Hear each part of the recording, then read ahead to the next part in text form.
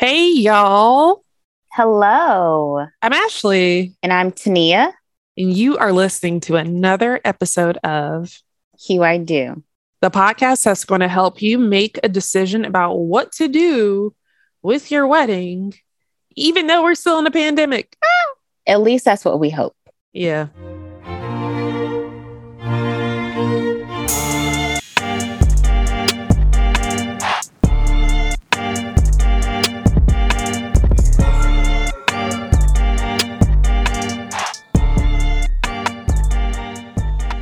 So super excited for everyone to listen to this episode. But first, before I say anything, this episode is not medical advice. This is not advice that you should use and take to heart. And if something wrong happens, you come back and you're upset with us. We're not doing that. This podcast is really just to give you advice on maybe some things to consider. This is us, your favorite co-hosts of your favorite podcast, talking to an epidemiologist and just kind of getting her opinions on some things, so with that being said, we asked our listeners back in December and in January, December 21, January 22, kind of what are your thoughts? What are the questions you're having? Because, this is an episode that we didn't have a COVID episode before. We didn't outwardly just talk about like, hey, how is COVID going to impact us in weddings? We've had episodes wedding COVID adjacent. We've had couples that have eloped. We've talked to them. We've had vendors come on that told us about how the pandemic has impacted or shifted their business practices or things they're doing, such as the Steve Moore episode with Affairs to Remember about how catering has changed. We've talked to Jennifer Allen with Just Elope in Texas and Irene Tyndale in Georgia about eloping and, the two weddings and all of that. But we had never until this point had an episode about COVID and what should we do as brides planning our weddings, But with the Omicron surge and just how it is going through everybody, we felt like we needed to have this episode. I agree. Many of us who got engaged last year and, our dates are swiftly approaching. For some, we have postponed. And then for others, we're not doing that because we don't know what the pandemic is going to do. And we don't know if another strand is going to pop up. And so, a lot of us don't have time to postpone. So this episode will hopefully help you make some decisions. You, of course, can listen to this with your partner and make your decisions from there if you have been struggling with trying to figure out what to do for your wedding. Yeah, there's a lot. So we had a really great guest come on the show. Her name is Maddie Lewis. You might have found her or listened to her on TikTok. She is an amazing epidemiologist that gave us a lot of great information and insights. But before we let you hear our interview with her, there were a few other questions that were asked from some of you that came from more of like the bride's perspective of like, what did an actual bride do? How did a bride actually navigate this? So I want to speak to what I did, as well as what I know a few of our listeners have done, what a few of our friends or like acquaintances have done. And then we'll get into that part of the episode. But first, and I feel like this is kind of obvious, but I want to state it anyway. Hue I Do is a wedding podcast that has two hosts on it that are pro-vaccine. Tania and I are both vaccinated, fully vaccinated, and Tania and I are both boosted. So with that being said, that allows you to know that there is a certain level and acceptance and belief in the science that we use and apply in our day-to-day. So with that being said, that is the lens that I use when it came to my own wedding planning. And I believe it is also the lens that Tania is using as she is planning her wedding as well. So just kind of wanted to give that disclaimer in advance. But here are, some of the other kind of points that some of y'all asked about. So like, how do I get over the jealousy or comparison of those that had normal weddings? That is a hard one because look, if you have already made the decision to like cut down or scale back on your wedding and just only have a handful of people, make sure that the people that you have there are those that you were hoping and wanting to be there more than anything. And you know what? Sometimes we think we want our family there, or we want, like think of our extended family members or like, friends maybe we haven't seen in 4 or 5 years. And, thinking of our wedding as like this huge reunion. But sometimes, and especially in this pandemic, if you feel like you need to scale back and only have a certain amount of people there, make sure they are the people that bring you the most joy.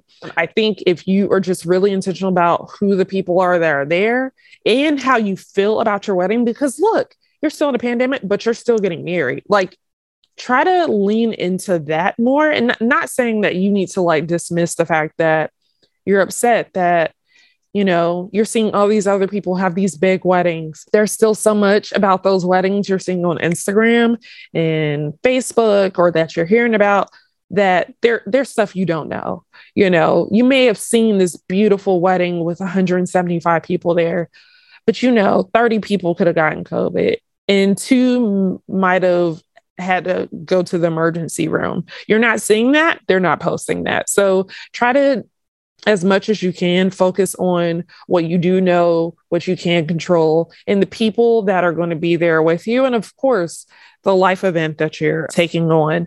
Somebody asked, was it hard limiting the guest list down? So to kind of like briefly speak about what I did, and at some point we're going to have an episode about it, probably in like a few months, but essentially what I did was I had a bigger wedding planned, of course. COVID hit. So then I had to pivot to a smaller wedding. So my smaller wedding, actually, I was already married, but my smaller wedding ceremony and reception took place November of 2021. So we had been married for over a year. We did it Thanksgiving weekend because we were hoping that cut down the guest list a little bit more. But we made sure that we had so many COVID protocols in place because we knew that we had been extremely cautious and hadn't really done a lot since the pandemic began. We've been in the house most weekends. We probably went to only 6 restaurants over the course of 2021. And the majority of that we ate outside, even like in October.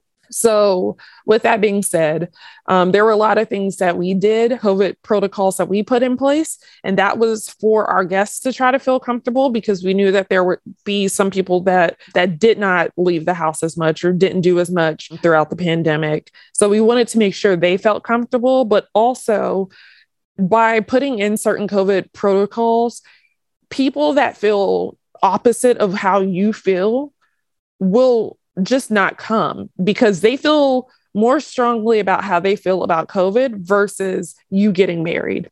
And that's kind of a hard pill to swallow because, there are maybe people you really, really want to be there, but maybe they're against getting vaccinated, or maybe they just don't want to get tested, or maybe and this is kind of prior to what President Biden is now about to implement with the at-home tests, but maybe it was too expensive for them to be able to take off to go get tested or to get a test. So there are a lot of things in mind, but for us, the COVID-19 protocols that we put in place were kind of a safeguard to allow us to feel comfortable with the people that were there, but then also to possibly even deter some people from coming because we had a certain threshold that all of our guests had to also abide by, which is being fully vaccinated and being negative and providing proof of such. There were a lot of questions that came in. I'm just going to hit a few more, but please know, listeners that are getting this in real time, we're going to try to hit all of this throughout the week on our socials, so on Instagram, on TikTok, because we feel like a lot of these are really, really good questions. And sometimes you just need to hear, what did another bride do? How did another bride handle this? There aren't too many spaces right now for that. So that's why, trying to answer as many questions as I can. but also want you to know that we're going to try to cover everything if you feel like your question wasn't heard. We asked a lot of questions with our guests. So in a second, you're going to hear all of that, just a few more. So like pricing for solutions and testing and proof, there are several places. So we thought about using CrowdPass. That was one of the popular ones. There's another one called Planny. There are a lot of concierge medical services where for an hourly rate, maybe you can hire a nurse or a nurse practitioner or maybe a physician's assistant to help with scanning foreheads and testing on site, or maybe they provide on site, like rapid testing or testing that you can send over to your guests. We didn't go with that route. We were going to look at CrowdPass. CrowdPass is a service that allows guests of any type of event to upload their vaccination or test results. And they have proprietary service that, their process where they either approve or decline the attendee, and you would receive the email notification about it as well as your guests because they would receive the invite. With that being said, though, we felt as if that wasn't probably the best bet with us because of their approach with at-home testing. At the time, they were not accepting at-home tests as something that they could approve or deny. And so for us, because we knew we had guests coming from out of town, at-home tests were becoming readily available. For some, it was just easier for them to do that or to get their results back in time because it was around the Thanksgiving holiday. So with all of those things being said, that was the route we took. I actually built our testing platform. And by that, I created a form and sent out emails that requested them to submit their results. And upon me reviewing it, I would send back an approval email. So, I felt like price point wise, that allowed me to be able to confirm and deny at-home tests based off what did we feel worked for us and our guests. Again, another thing, and again, there will be probably a more dedicated episode to the learnings from my wedding, but we initially started pre-pandemic with almost 300 guests. Once we had our wedding in October and we sent out our link in October of 2020, we had about 200 guests view it through Zoom. And of course, that was just people that showed up on Zoom. Of course, that meant more people because we had several folks, families on one camera, right? But from there, we invited 135 people to our wedding in November of 2021, and less than 70 showed up, which was perfect because honestly, there was no social distancing. Most people didn't wear masks throughout the reception, but nobody caught COVID. And I really think a lot of what we did helped, but we just happened to be kind of right in between Delta and Omicron. It was just God, I good luck because, we did a lot else to try to help with that, but not to say you could do all those same things and have the same results. That's just how, unpredictable and, undiscerning this virus is. So one last question, kind of like considerations around chopping down the guest list, the things to kind of consider when you're making these decisions. So thank you to my wedding planner, Courtney Jackson, with the charming details. She helped with some of this, especially early on. I was doing a lot of readings, but honestly, you'd still be surprised at how much information is just not still readily available. So saying all that to say, what I had to do in terms of cutting down my guest list. And, here's some things that I also kind of heard or thought about. So maybe you send out a survey to kind of just gauge those that are coming. Are you comfortable with coming? If we had a virtual option, would you prefer that instead? If you have the time, just do like a Google form or like a quick kind of pulse check there, send it out to your guests through email or send them a text. If that's, you don't want to go that route and you just kind of want to, is it this or is it that? Think about how many high risk guests you have. Think about how many, people that would be traveling from out of town.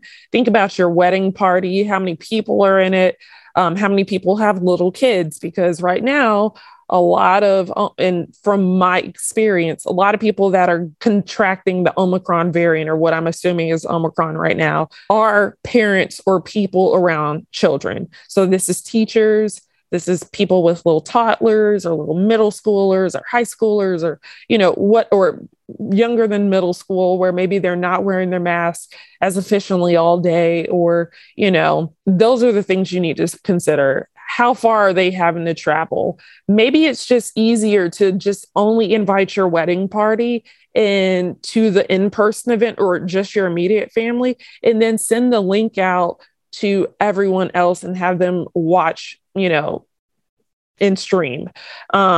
If you go back and listen to my episode from October 2020, where we talked about the things that we did to kind of prepare and, give a good kind of like virtual experience to our wedding. Also, it's on the Big Wedding Planning Podcast. That was a good episode. Maybe there are some ideas there. And of course, we're going to break this down in like additional content, of course, throughout the week for you to be able to have. But basically, a lot of this is just hard. None of this is easy. So I'm hoping whatever decision you make, whether you have a Zoom wedding, whether you have an in-person event, make sure that not only you and your future spouse are comfortable, but make sure that those that are really important to you, which I'm imagining are your wedding party and your immediate family, make sure that their comfort levels are taken into consideration too. Because if they're as important to you, and you really want them there, you really wanted them to be a part of your day, then their safety is just as important. So hopefully that helps. Hopefully our conversation with our guests helps. And again, good luck. If y'all have any questions or anything, feel free to reach out, send us a DM, send us a message, an email. We're always here to kind of help and think through things. Some of y'all have already done that, but if anybody else has any questions, just wanted to let you know that, we're here as well. So enjoy the episode.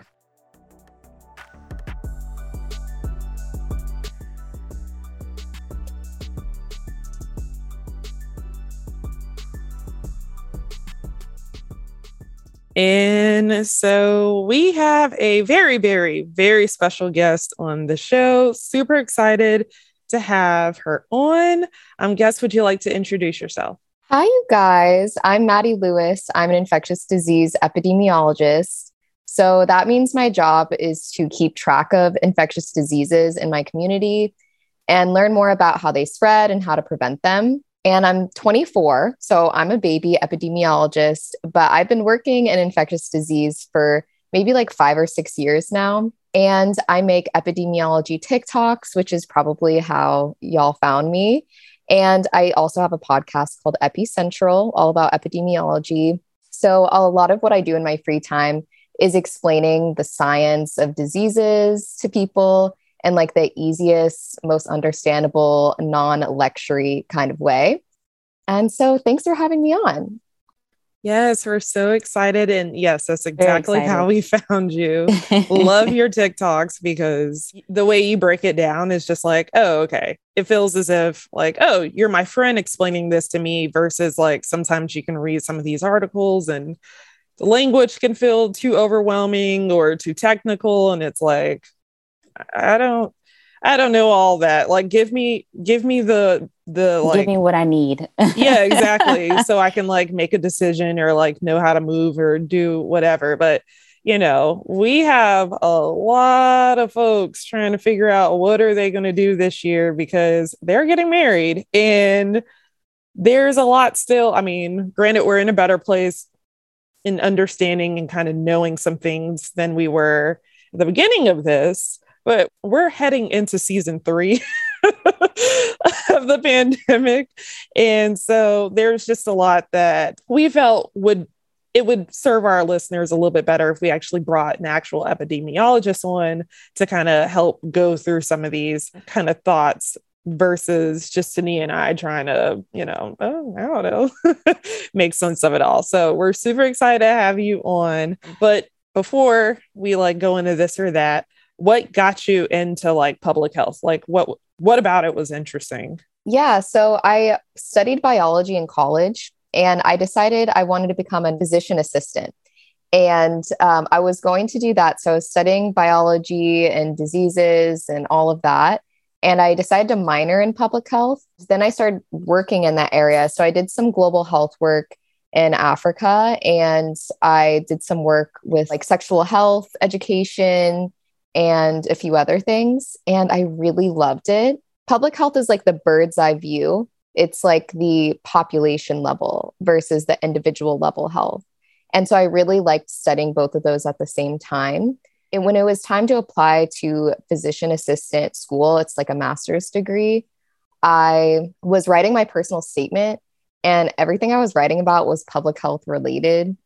And so I just took a step back and I was like, I should just do this. And so I decided on epidemiology because I took a epi class in undergrad and it was my favorite one. So epi specifically is like the distribution of diseases. So like how they spread and like the numbers and the data behind it. So that's how I got into it. And I made the right decision because I cannot imagine being a healthcare provider. Shout out to all the healthcare providers during this pandemic. Absolutely insane. I get to sit at home and keep track of disease. I don't have to face them. So I'm lucky. Yes, I'm like dodging COVID every single day, literally. Exactly. Very happy to have you on today because we have lots of questions for you. Thank you. I'm excited. Yes. But before we dive into that, of course, now we're going to play this or that. And even though you're 24, we fully expect you to answer and then like take on these questions as if you were having to make these decisions like right now. So basically for everyone listening, you know, this or that is our game we play every week. You select between this or that and you tell us why. So because you are our guest, we're going to let you go first. And then it'll be Tania's turn, then back to me and we'll circle around. But to start, if you were a guest at a wedding, would you prefer to receive hand sanitizer favors or personalized wedding mask favors? I would say this is so COVID related. I would rather receive like soap or something cool. You know, like something not COVID related. But I would say hand sanitizer because I know for a fact if somebody were to make a wedding mask, it's going to be super, I just think it's going to be tacky. I'm not going to lie.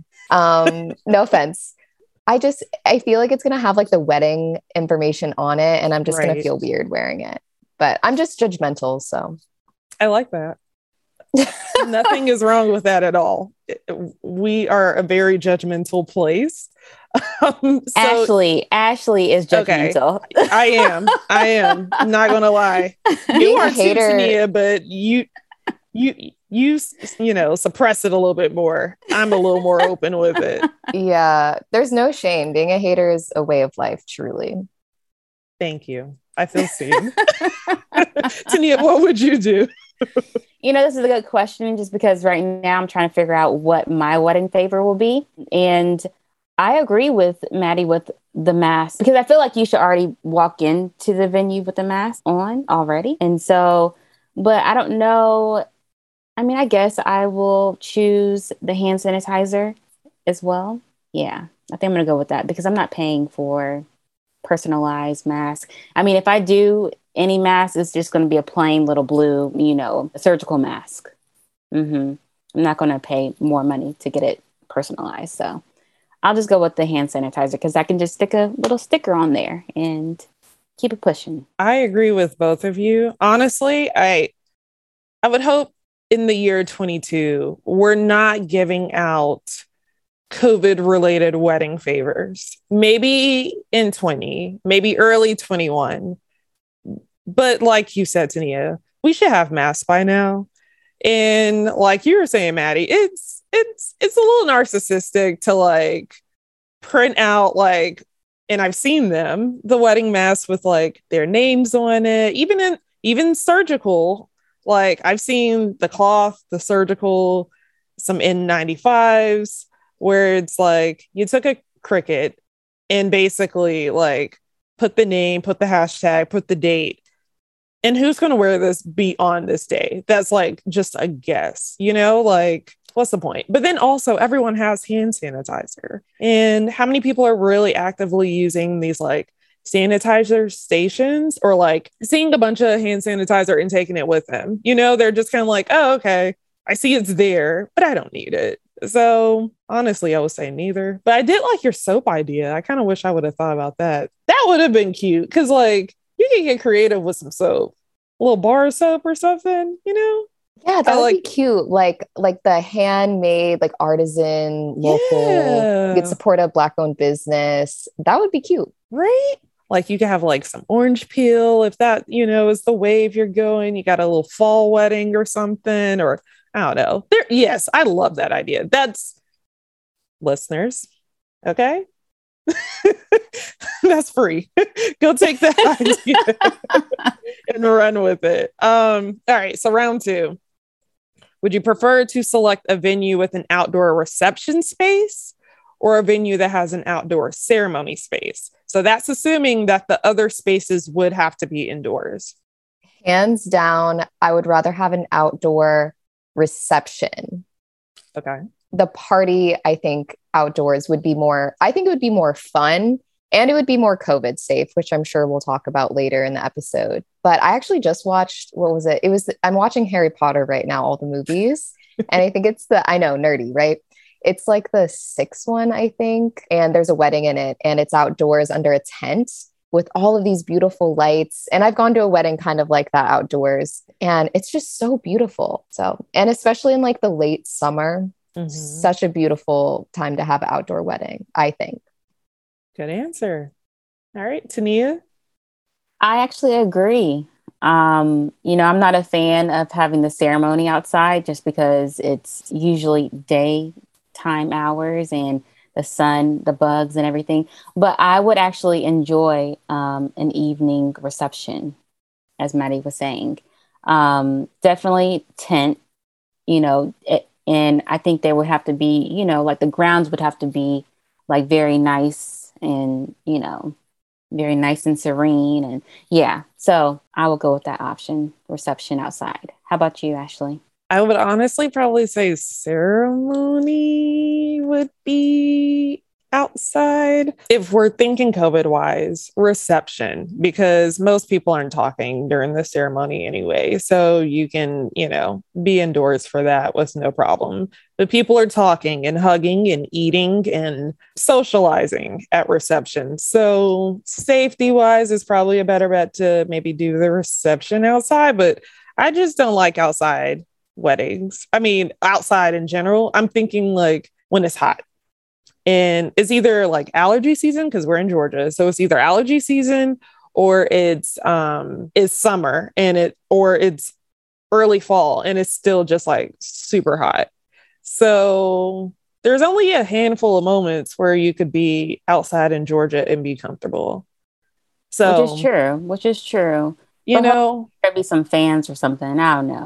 But I mean, that's not COVID safe because then people just talking, the wind just blowing. I know. I think there's so much. There's so much. Yeah, but I figure like during the ceremony, like everyone's going to have on their mask. So anyways, let's move on. Okay. All right. So round 3, postponing the wedding for another year or reducing the guest count by 80% and just getting married on the original date. That's really hard. I don't know what I would do. Can you postpone it for like 6 months? Kind of like halfway. Because a year is kind of a long time, That's a whole cycle. So what I think is a good idea is to just plan it for the summer. So if you were trying to do it in October, but there's a surge, don't wait the full year for next October. Wait until like June when the rates of COVID transmission are going to be probably a lot lower. So I know that wasn't an option. So I don't know. I'd probably wait a year, but would choose a good time during that year. Okay. Yeah, because it didn't have to be exactly like a year to the date. It could just be the next calendar year. Yeah. Okay. To be honest, I think I would go with decreasing the guest list by 80% and having it on the day, on your original date, I should say. Just because, life still goes on. And a year from now, I'm probably not going to want to do it again, to be honest. Like to plan the whole thing, especially what I'm going through now. Like no, I couldn't do it again. So I would decrease the amount of guests. Good point. I would agree. I mean, I did. So I would definitely agree. Well, actually, I think I kind of did both, technically. Yeah, you did both. Yeah. But I got married on the original date. So whatever. Do whatever. All right. Final round. So would you require guests to provide proof of a vaccination, or would you require guests to provide proof of their tests, hopefully negative, but their tests within 36 hours of the event? I think proof of vaccination for a couple different reasons. I think that will just provide more safety for all of the guests, because even if you do have it or get it, your likelihood of transmitting it to a lot of people is significantly reduced, or to anyone at all.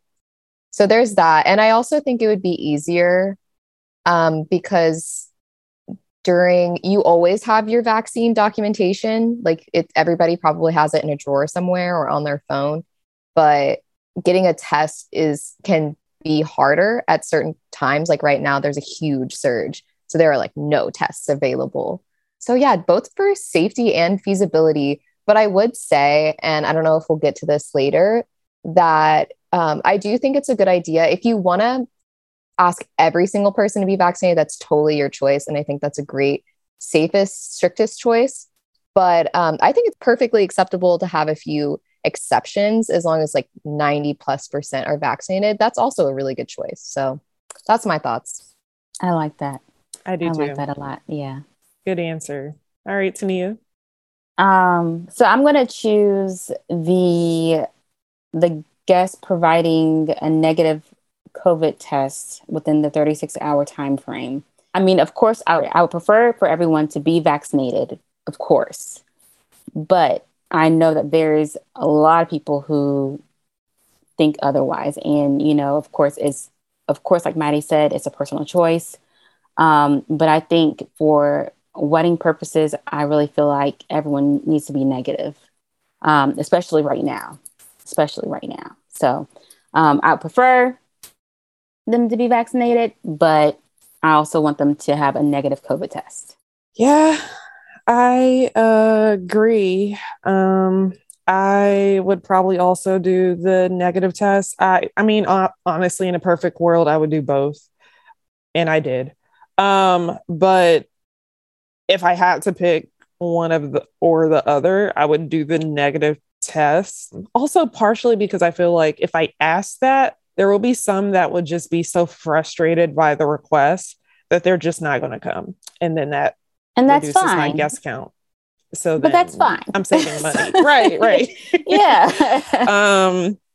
But yeah, we'll get into, kind of all of that now. So, all right. So that was fun. Kind of a icebreaker into what's to come. So yeah, we're talking all about COVID-19 in this episode. We, got these questions from most of you, late December, kind of earliest January.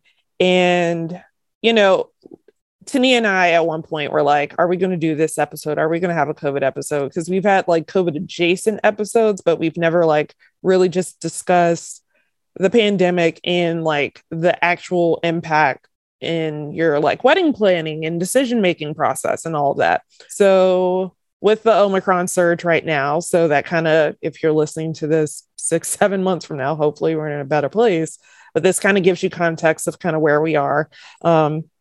There are a lot of things to consider, a lot of things to know.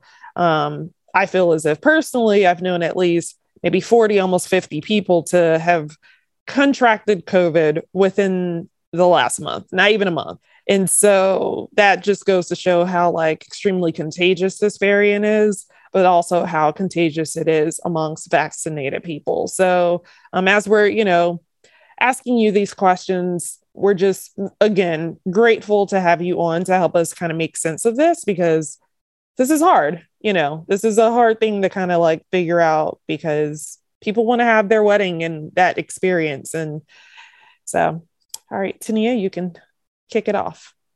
All right. So what are reasons for postponing during this time frame? I should say that, because, we're not in this situation later on in the year, but for right now, what are the reasons for postponing? So a massive surge, like we're seeing right now, which this surge is just beyond what we've seen before, that would be a pretty good reason to postpone. To avoid having a surge, I think, again, having a wedding in the summer, I know that's not super ideal for everybody because it's hot outside, and having outdoors always helps too. But the likelihood of there being a massive surge in the summer is probably lower, not guaranteed, but lower, because for the last 2 years, the biggest surges have been in the wintertime. So, and of course, if there's an outbreak among the wedding party or like the bride or groom or whoever, that would be a good reason. Like if somebody's just sick, then like I wouldn't have the wedding personally. I don't think it's worth it. And I don't think anybody wants to get married while they're sick either. So yeah, one way you can avoid that obviously is getting vaccinated and just being really careful right before your wedding. Like don't do any high risk activities, like big parties and whatever. Wear a mask and do all the things that we've been talking about doing. So yeah, I would really emphasize, be really careful that week before, and make sure your wedding party and your close family members, anybody that like really needs to be there, make sure they're being careful that week before, especially. Should we, and I know like the vendor selection process kind of occurs throughout several months of the planning. Some as early as like a year out, or like right after engagement, some maybe a month or two before the wedding. So saying all that to say, should brides, grooms like request or suggest that their vendors provide proof of vaccination or are vaccinated like throughout the selection process? Kind of like how do you suggest that they handle that? Yeah, I think it depends. I think, well, first of all, some vendors and just like people who are going to be working the wedding, whether that be catering staff or photographer, whatever staff is going to be there, will already require vaccination status. Some already do that to begin with, and you won't even have to request or ask. And then many will not. And so that's when it would be definitely appropriate to just ask. That's always an appropriate question during a pandemic. Are you kidding me? That's perfectly acceptable. However, they might not be able to work with you on everything. Like if you're requiring a mandated vaccine, like all the staff there are vaccinated, they might not be able to do that. So I would say at the very least, very, very least, if you want to be COVID safe, I would ask the staff working there to wear masks when they're around just the wedding, when they're working the wedding. That's like the bare minimum. But of course, everything beyond that, like getting vaccinated or like the staff being vaccinated or getting tested before, that's going to help too. That's a good one. That's a good answer. I didn't think about that. And you would hope too, like right now that they're already doing that. They're already like showing up to weddings and stuff like that, mass, but you'd be surprised. Some aren't.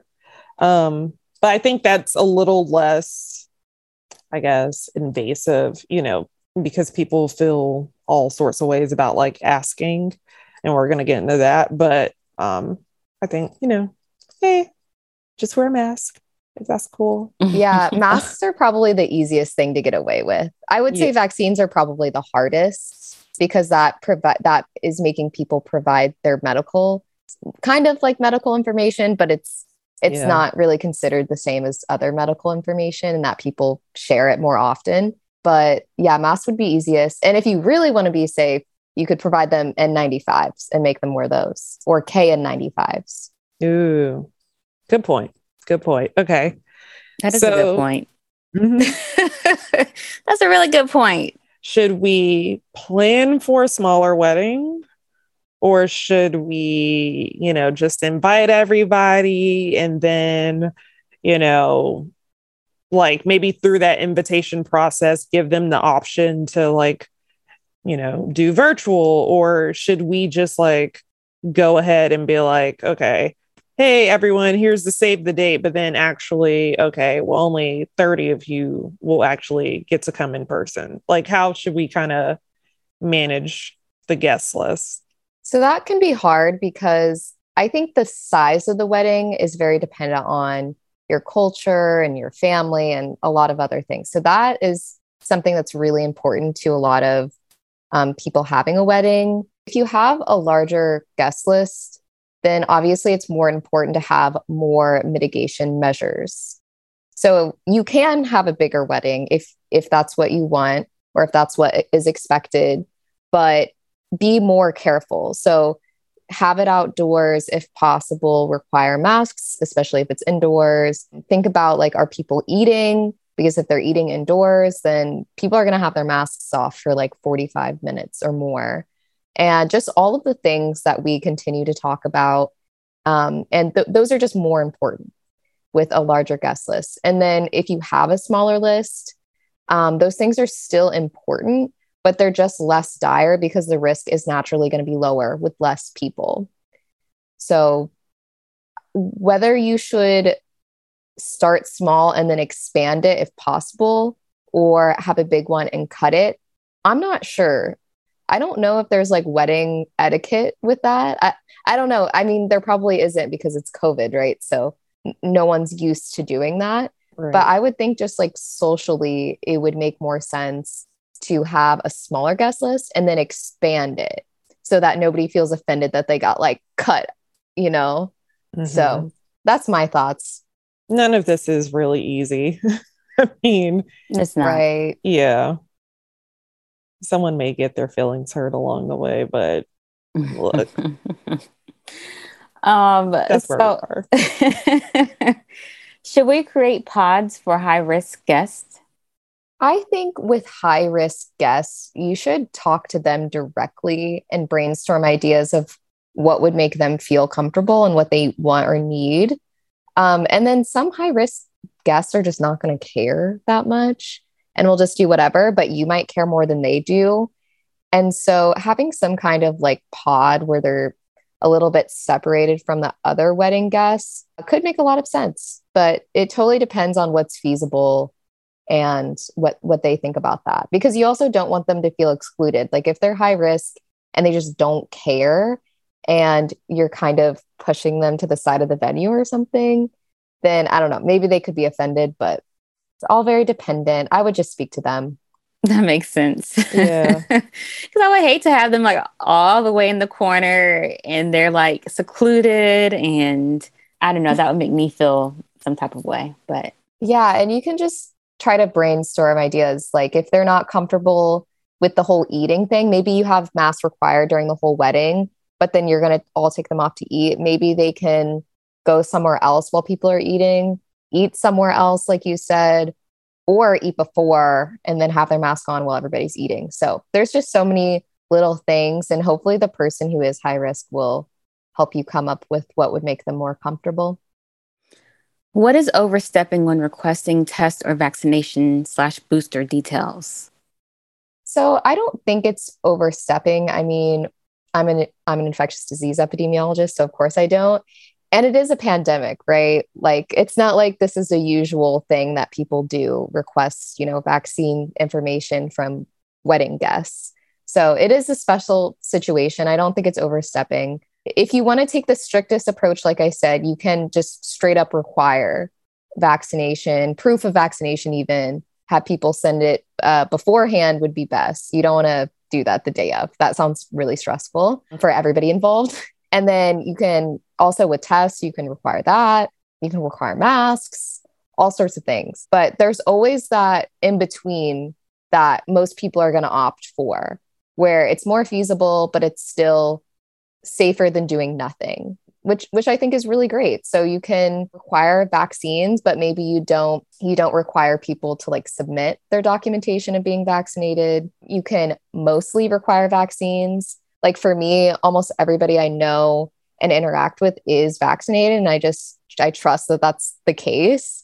So, but if you have that like one aunt and two cousins that you know aren't vaccinated, maybe you just make the exception for them because they're really the only people there who are not. And you don't want to start the family drama or the whatever. So that's your choice. You can do kind of an in-between. It doesn't have to be like the most strict thing, because no matter what, there's going to be risk. But the question is, what level of risk are you okay with for you and everybody involved? And certainly nobody wants to have a super spreader wedding event, right? Like that'd be really bad. So definitely think about what level of risk you're okay with, and what are the easy things. Requiring the staff working there wearing a mask, that's easy. I think that would be one of the easiest things you can do. And then if it's outdoors, if you want to have an outdoor wedding anyway, that's also easy, because that significantly will cut down the risk of transmission happening at your wedding. And that isn't anything that you're not putting any expectations on the guests when you do that. It's just naturally going to be less risky without anybody having to do anything. So on the wedding day, what do you do if the bride or groom tests positive? So that, I would say, is one of the worst case scenarios that could happen. That would really suck. And I'm sure that's happened to several people. So again, you guys, be so careful that week before. You just don't want that to happen to especially the people like in the wedding, but also just like close family members. That would really suck. So if that happens, I would say it's probably a good idea to cancel. I mean, according to literally any expert, they're going to say, like, if you have COVID, you should not be around other people, period. You should go home and take care of yourself and isolate so that you don't spread sickness to other people. So as crappy as it would be, that's when you need to postpone your wedding. But hopefully that doesn't happen. You can prevent that. And one way to kind of prevent, well, it doesn't really prevent it, but one way to know that you're not positive during your wedding is you can try to get a hold of tests at home, rapid tests, before the wedding even happens. And maybe consistently test yourself before, test yourself and the people in your wedding party the day of. I know for the at-home tests, they are now going to start being free. So your health insurance is going to start reimbursing people. So I think typically you're going to have to submit the like proof that you bought them, like receipts and stuff. But your private health insurance will now reimburse you for at-home tests, which are typically about $10 each at a local pharmacy. So you'll get that money back. And then now also starting by the time this podcast episode comes out, the US government, if you go to, I think it's covidtest.gov, you can now get free COVID tests that they will send to your house. So if you can kind of, don't hoard them per se, but if you can get your hands on tests, and by the time you have a wedding and you're listening to this, it's probably after the Omicron surge in the December, January COVID surge. So hopefully there will be plenty of tests available. Hopefully. Yes, hopefully. How do you enforce testing or vaccination requirements? Yeah, so obviously just be honest and straightforward with the guests that you're inviting, and make sure you can answer whatever questions. And I would say be confident in your decision. Whatever decisions you're making, whether that be requiring vaccines or tests or whatever, be confident and have reasons why, because you don't want that family member to start arguing with you about it, and then you to like change your mind based on emotions instead of based on what you really think is safe and what you think is right. So have reasons, be confident, communicate them, and really stick with your boundaries because this is your day. These are your decisions and what you want and what you think is safe and right. So stick with them. I agree. Yes. Stand firm in your decision. These things are not black and white. They're not right and wrong. It's more like a scale of risk, and like where on that scale are you accepting the risk for you and your guests? So there's no right or wrong. I would say the only thing that's just like wrong is to have COVID and knowingly expose people. Oh, yes. Oh, that yeah. is Now like that, for sure. yeah. Yeah. But I most agree. people aren't going to do that. So, well, there's been people who have done so. yeah, you're right. There's been a lot of people. There was actually an article that I was reading last week, actually, where it was a family member who came around their grandmother and knew that they had COVID, and the grandmother actually passed away because of COVID. But like all the family members are now upset at that family member because they knew that they had COVID, but still came around the grandmother. So, I mean, it happens. It happens every day. So anyways. Yeah, you're right. People are foolish sometimes. Yeah. Yeah. Is it worth streaming the wedding when you have some guests in person? I would say if live streaming on the internet is going to be like a hassle, like a huge headache, then no, just because it's like people have been having weddings forever and live streaming only became really a thing with COVID in the last 2 years. Mm-hmm. I feel like people didn't typically stream their weddings before then. They might have like recorded them, but not live streamed. So if it's going to be a headache, I wouldn't personally. This is very much a personal opinion on my part. I probably wouldn't, but if it's easy, then why not? So that's my take. I don't have a super strong opinion on that. I agree. We're actually going to live stream the wedding, but only the ceremony, because my fiance was like, no one's going to sit through a reception. That would be weird. I know. I feel so left out. Are you kidding me? It's like live streaming like any other party. That's kind of weird. I know, but yeah. I think you have to like be intentional about it. Like if you do that where you have like a reception or like anything outside of the ceremony, you have to have something for the guests. Like there has to be something for them to interact with in some sort of setting. Like maybe the bride and groom like goes up to the camera periodically, or like you make sure guests go by, or like, I don't know. It has to be something where it's like, it's babysat, because nobody's going to like just sit and watch 3 or 4 hours, or like maybe you have like the toast and the dances and that stuff towards the front, and maybe you can allow them to like watch that part. But then there's this whole like cocktail hour thing that happens in between. So then are you telling people to like log back in, or like just stay on? Are you giving them like it's just so much. It's so much. I agree with Brandon. Like it's going to be just hard for people to also remember like, oh yeah, there's a camera here, or like a laptop setup. I'm going to have to make sure I like walk back over to the laptop. In addition to all the other guests you got to like circle around. So and we're not doing that part. But for those people who do not feel comfortable attending in person, then of course they'll be able to view the ceremony, and that's it. So, but I do feel like I do want to do that much, because, there are some people that are close to me that literally cannot be there in person. One person I know for sure, she's probably going to be actually giving birth around that time period. So it's like, she can't be present. So, if she's not pushing the baby out, then she could be watching the ceremony at least, to feel like she's a part of it. Yeah. So for non-COVID reasons too, that can be helpful. Mm-hmm. You just got to think about your guest list. Okay. So how do you maintain social distancing during the wedding day? I think one of the easiest ways is, and I keep saying this, having your wedding outdoors. And I know people don't like that because it's hot or it's cold or the weather or whatever. But that's just easy, because assuming you will have just more space outdoors rather than in a indoor venue, And then I would say what's probably the second easiest way to social distance is at a lot of weddings, there's those round tables with maybe like 8-ish chairs around it. Just cut it down, like cut it down to like 4 chairs per table or 5, and then just have more distance between them, so that if people are eating, there's still distance, because that does help.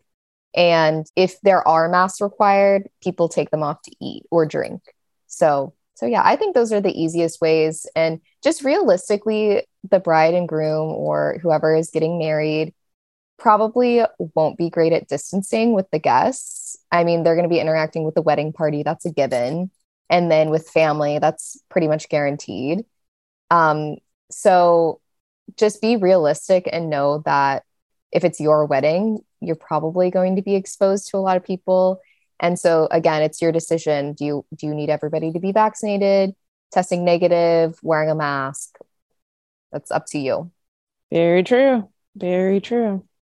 How accurate are the at-home test kits? That's a really good question. So before Omicron, they were pretty accurate.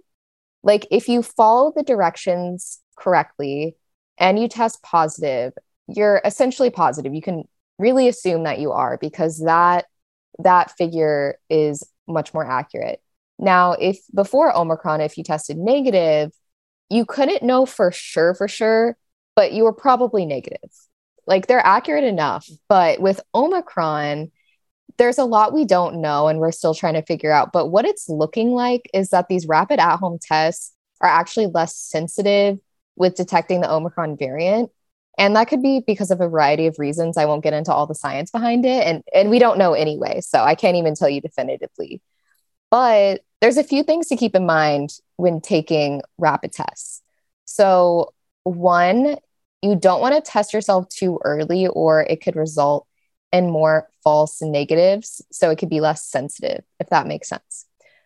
Before Omicron, we always said, wait 5 to 7 days after your exposure. And right now that seems to be even more important. Anecdotally, so like based on my experience and kind of like hearsay, it seems like a lot of people are not testing positive with the rapid tests until they're sick for like 4 or 5 days, like 4 or 5 days after symptoms. That actually happened to my whole family. And they were taking rapid. We all got COVID over Christmas. It was crazy with probably Omicron because we're all vaccinated. And yeah, they were testing negative until day 4 or 5 of being sick. And so another thing too, keep in mind that these rapid tests, some people think that they can tell you if you're contagious or not. And that's not necessarily true. In that situation with my parents and I, we were fully contagious. I can almost guarantee that, because you're most contagious a couple days before you even get symptoms, like 1 or 2. And then a couple days after you get sick, that's when majority of the contagiousness is happening. So those tests don't necessarily tell you if you're contagious. If you're positive, you're probably contagious. That's probably true. But if you're testing negative, especially if you're sick with COVID symptoms, that can't tell you, and you're testing negative, that can't tell you that you're contagious or not. Hopefully that makes sense. And then also keep in mind to read the directions carefully on those and follow them exactly. I know some people have been saying that they're testing positive when they swab their throat. I don't know if y'all have been seeing this. I've heard of that. Yeah. Yeah, it's really strange. So, and I think it's because with Omicron, they're thinking the data we have now is showing that it's happening more in the upper respiratory tract, which is actually a good thing in terms of severity of the disease, because most of your, sorry, I'm getting sciencey, most of your air exchange happens in the lungs. So it's better if it's happening more in your upper respiratory tract. So that could be the reason behind the throat swab. I'm not sure. But regardless of what we've been hearing on Twitter and wherever else, the rapid at-home tests are not made to do that. They're made for nasal swabs. So there could be so many factors going on that we don't know about with the throat swabs that could make those inaccurate. And we're just not sure. I'm suspicious that maybe throat swabs right now could be more accurate But because the tests aren't made for that, we can't say like at all. And I absolutely cannot in good faith recommend anyone to swab their throat if the test is made for a nasal swab. So don't do that. So those are the things to keep in mind. You want to test at an appropriate time. But if you haven't been exposed and you're just testing to make sure that you're not possibly have COVID, like asymptomatic COVID, then obviously those things don't really apply. You can just test to see if it's going to come up with a positive. And if it's positive, then you're probably positive again. But if you're negative, you might be negative, and it's worth taking one if you have your hands on one, but it's not like the end all be all, because they're just not as accurate as they used to in the time of Omicron. And if people are listening to this after Omicron and there's a new variant Pi or whatever, then I don't know. That depends on that time. That's true. All of this is changing so rapidly, and this strain was not like the last strain. I mean, I read somewhere, I can't remember, I think like a Facebook group or maybe on Twitter, where somebody was like, they had COVID around Thanksgiving and Christmas. And they're like, it was worse. Or I know, right? And she was like, it was worse around Thanksgiving, but just kind of annoying around Christmas. And I was like, oh, okay. So assuming Delta was Thanksgiving, Omicron was Christmas, because, you know, we've been hearing about the milder symptoms of Omicron, but still mild is relative. So again, just be cautious, everybody. I find that the people that actually have symptoms, they always test positive with a rapid test. However, if they're not having any type of symptoms at all, and if they do PCR, that will come back positive later on. So you've had multiple coworkers who, you know, of course, I feel like we're testing every single week at this point. But I've had 2 coworkers that I know of, they tested negative with a rapid, but PCR definitely came back positive. And so it's crazy, to be honest. It's like, we don't really know. I don't know. I feel like it's up and down, up and down. So it's craziness. And there's different things to keep in mind too. Like with PCR, I think a lot of people know this, but in case you don't, with PCR, the reason why it can detect things better is because it's more sensitive, which means it takes less virus, less like the amount of virus that needs to be there for it to detect it is lower. And the rapid tests, they need more virus there to be able to detect them. But the thing to keep in mind with PCR is you can test positive for anywhere from a month to 3 months, possibly. You can continue to test positive after your initial infection. PCR can't, again, no test can tell you if you're contagious or not. PCR, you can have a full COVID infection. Your symptoms could resolve within 10 days, and then you can test positive a month later. That doesn't mean you're contagious or that you really have COVID. It's just still picking up those pieces, those like dead pieces of virus that are still in your system. So keep that in mind. And whoever's giving you the test, they should be able to provide you that kind of information, because it is a little confusing. So don't be afraid to call the clinic, call CVS, ask a pharmacist, ask your doctor about what the test result means. Like, does this mean I have active COVID? Does it mean I have asymptomatic COVID, or or is it just because I had COVID a month ago? Thank you for saying that, because I was about to ask if you could break down the difference between PCR and rapid. Yeah, because I mean, a lot of us, because the rapids are what you buy at Walgreens and whatnot, or Antigen, right? Those are the ones that a lot of people are just going off of. But when you're like waiting 4 hours in line at one of these drive-through facilities, they're giving you a PCR test, or they're giving you both, just so that you know.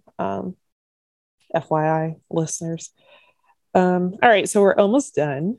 Thinking kind of post-wedding, if someone tests positive, what should happen? We had a listener tell us that someone actually tested positive after her wedding and did not tell her or the groom. They told like a family member. and the family member happened to tell them. So at that point, they're like, oh, okay. But why didn't you tell? Like, so now they're kind of like pissed off at this guest because it's like, hello, why would you not, tell us? And luckily he was like the only person. But I guess we never really think about kind of the contact tracing element of these events. So like, what should we do? Or should we even ask or request like, hey, afterwards get tested, or, just kind of what should we do kind of like post-wedding?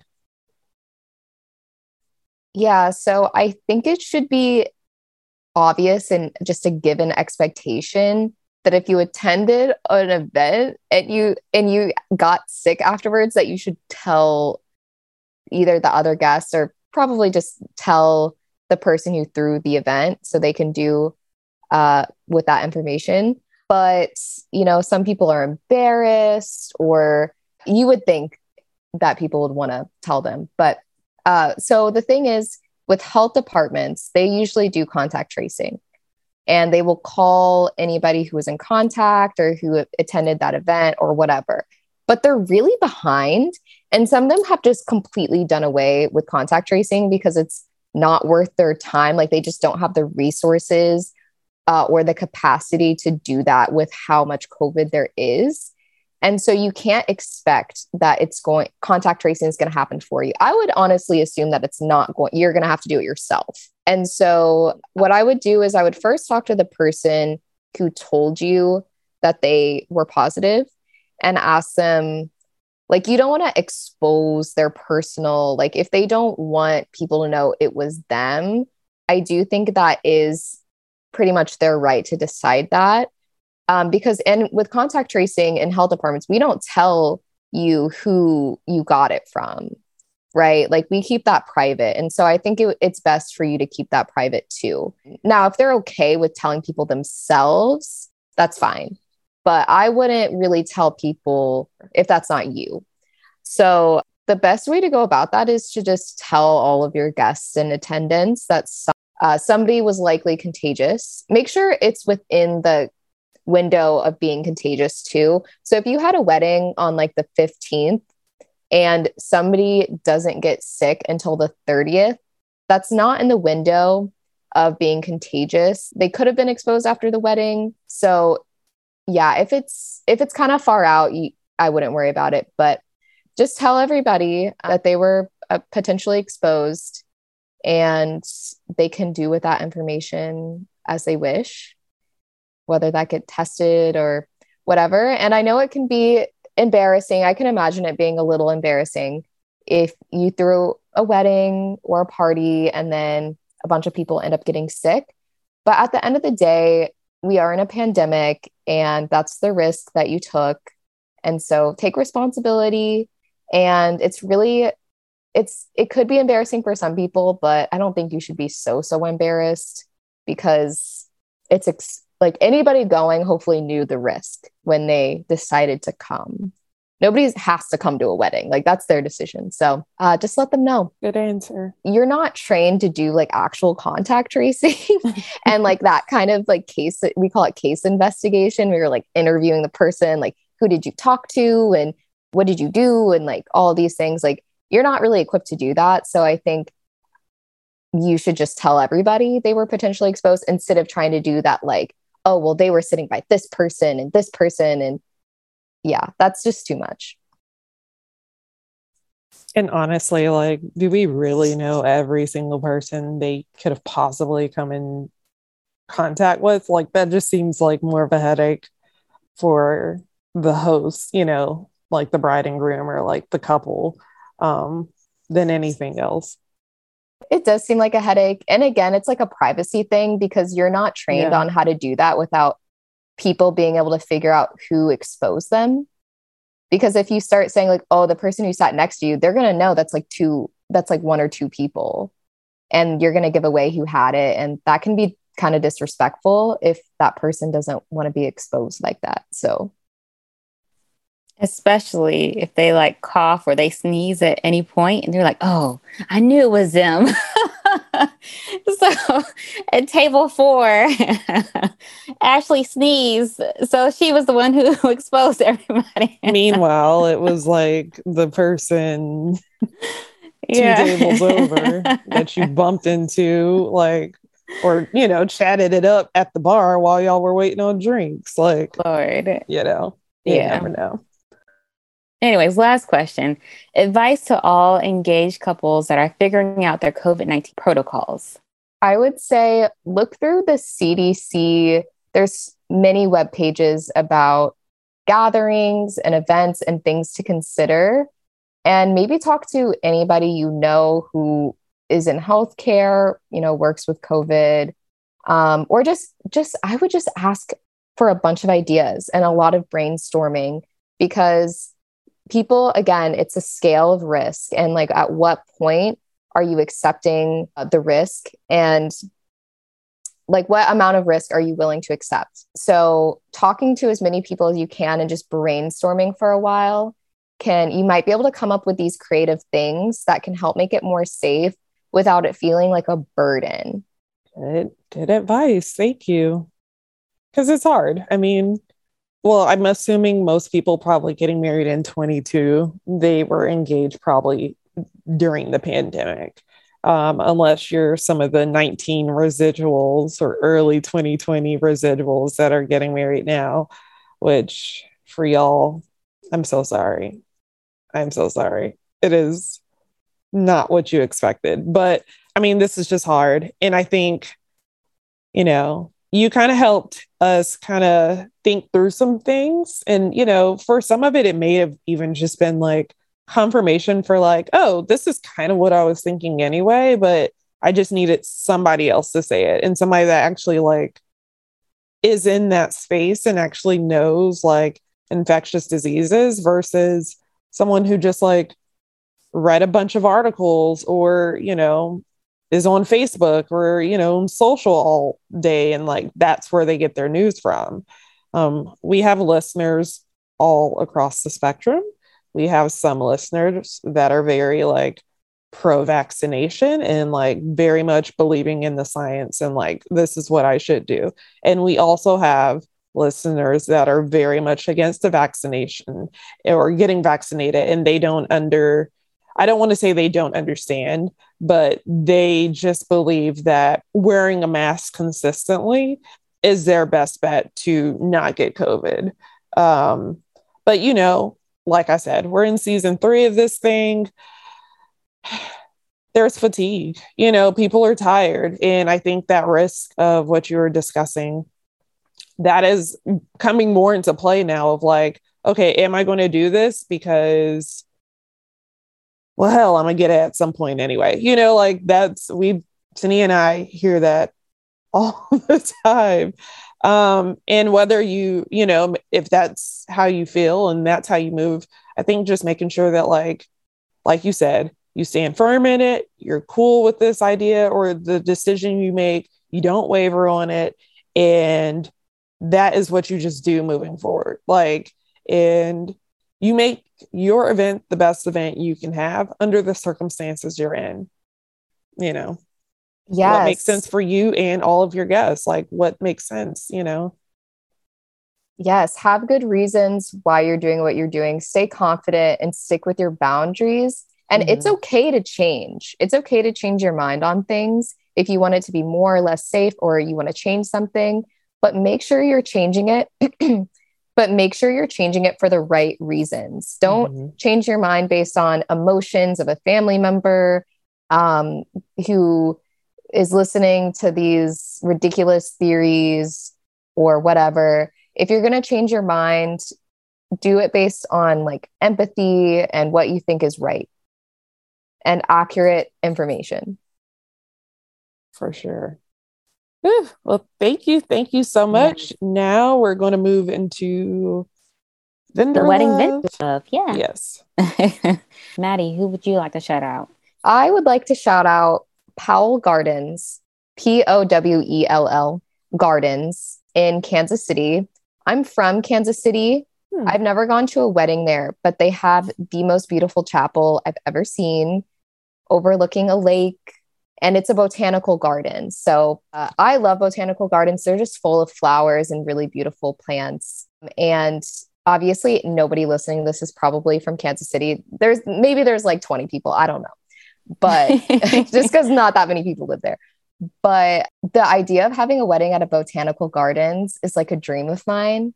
And I think anybody listening to this, if you are thinking about having an outdoor wedding, I think that is such a beautiful place to have one because, you know, they're full of flowers and beautiful plants.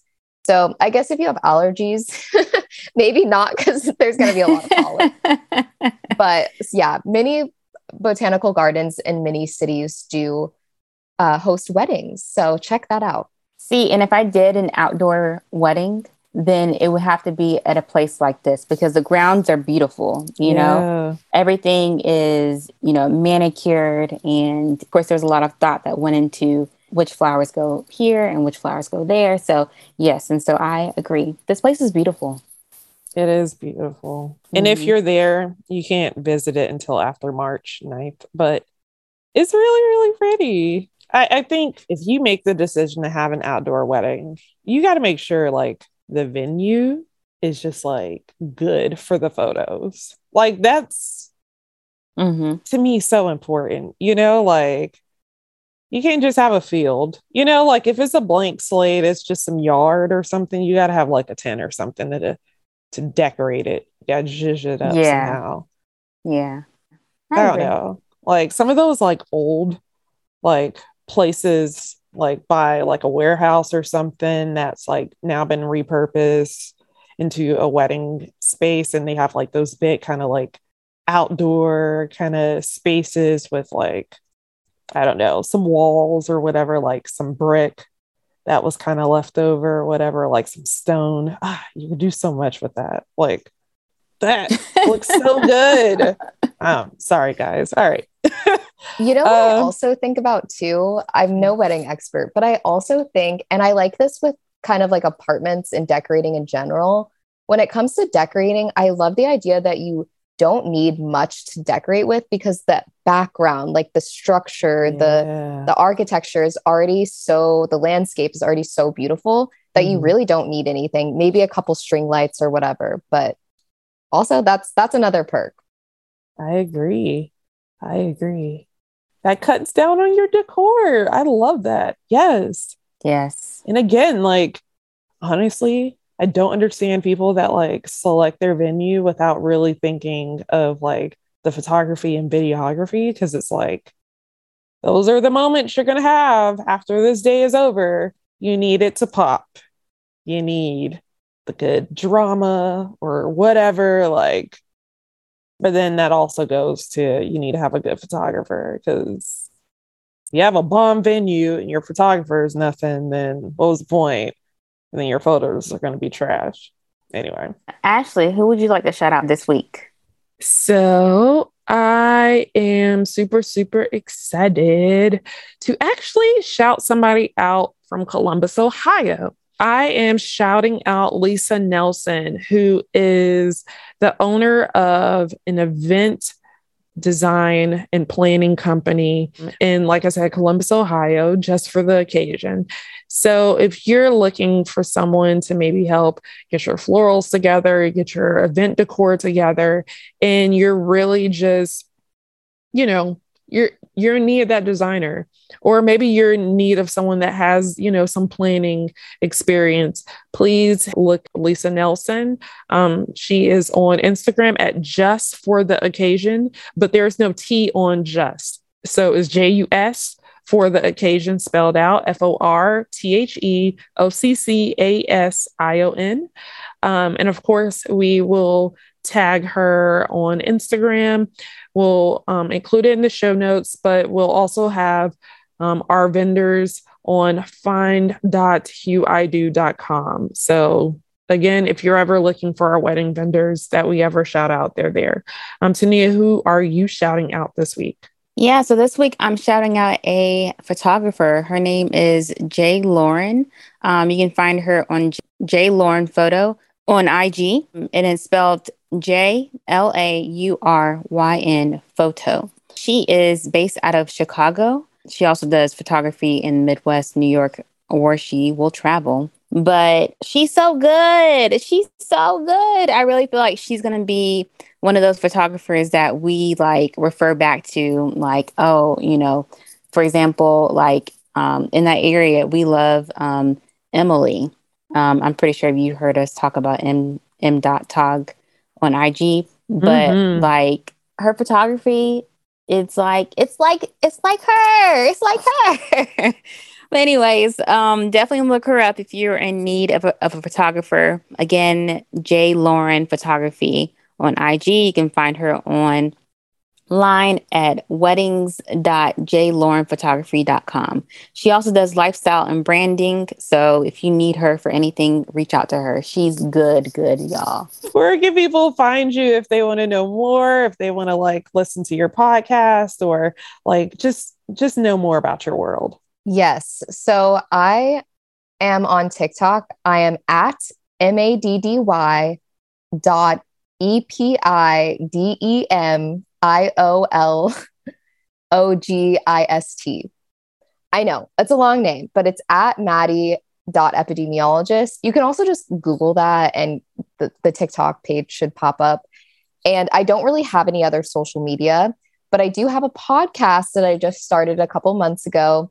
It's called Epicentral, and it's available on Spotify, Apple Podcasts, and Google Podcasts. So listen if you want to learn more about epidemiology, especially if you're interested in entering that field. Epicentral podcast, amazing resource for that. And my TikTok is a lot of fun. It's lifestyle content and a lot of like science and kind of current events with COVID. So check me out. You're very entertaining, by the way. Very entertaining. Yes. Oh my gosh, thank you. Yes.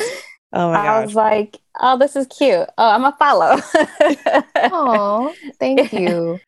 Again, we're super grateful to, you know, for you to come on and be so accommodating, like easy to just kind of like get on and like, you know, chat with within like what, a week or so time. So we're so thankful. Yes. Thank you. Thank you. Well, thank you guys for having me on. Yes. Awesome. Well, again, listeners, thank you so much for, you know, listening, supporting us. Please head to Apple Podcasts and leave us a review or go to Spotify, give us some stars. But Tania, where can people find us? You can find us on whoid.com. You can also find us on Instagram, Facebook, Twitter, LinkedIn, TikTok. And you can find Ashley at Demitosh on Instagram and Twitter. And you can find me at Belle Story on Instagram and Twitter. Thank you again. We'll be back. Number 100 is next week.